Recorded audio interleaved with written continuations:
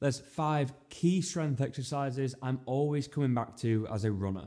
Today I'm going to show you the same exercises that have kept me injury free, touch wood, for years.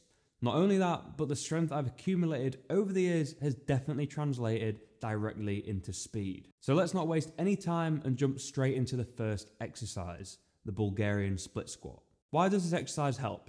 Single leg or unilateral exercise is always going to be great for reducing imbalances that we pick up in day-to-day life or on just easy runs. This exercise also helps to mimic the action of running, given its similar muscle groups and unilateral nature. Another great feature of this exercise is that it's easily accessible with just a bench, and it's easily progressive with weight. So how do we perform the Bulgarian split squat? There's actually a little trick to get into the right position, and I'm going to share it with you now. Just simply take a seat on a bench on top of your heel. From here, you're going to extend your other leg fully so your heel strikes the ground. Then we're going to stand up and try to keep your foot in the same place. I like to place a plate at the bottom of my foot so I know the position for the next set. You'll now find that you're in the perfect position to just simply drop your knee so it nearly taps the floor. Then all we're going to do is push your feet into the ground to stand back up. Simple. And if you are finding the video useful so far, don't forget to leave a like below. Alright, next up, box jumps. Why have I included these? For improving our rate of force development. This is one of the fundamentals of building strength. Essentially, it's just helping to improve how quickly we can build up force over a given time. Plyometrics, like box jumps, can improve our running speed by reducing the contact time of our feet and using more stored energy to propel us forward in our next step. They also provide strength benefits by stretching the muscles before they're contracted. This makes the muscle fibers stronger and more flexible over time. Plyometrics can help improve coordination so we have better contraction of our muscles to make our movements more efficient. Let me run you through how to perform a box jump properly. Start off in a quarter squat position and swing your arms backwards.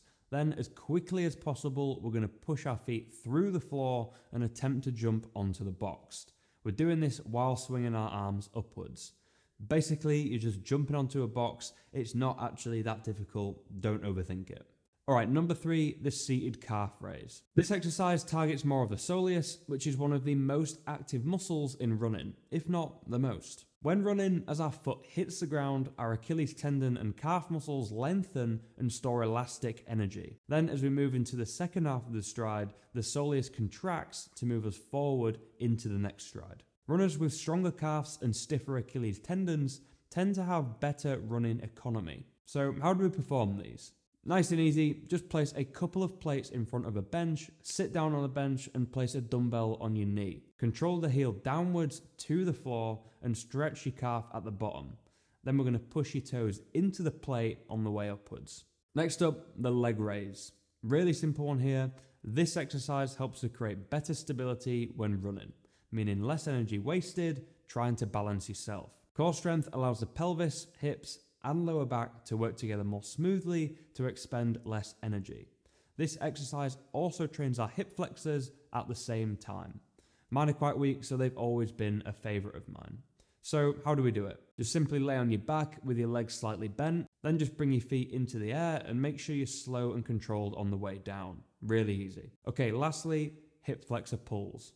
These are an all-time favourite of mine. The hip plays one of the most important parts in moving us forward by flexing and contracting our quads and knees. If our hips are not strong, we increase the risk of poor hip alignment. This results in hip and knee injuries, maybe even bringing on the dreaded IT band pain. If we strengthen our hips, we will minimise the chances of these injuries over time. So how do we perform this one? We'll start off with a band. We're going to tie the band around a rack, then just hook your feet into the band.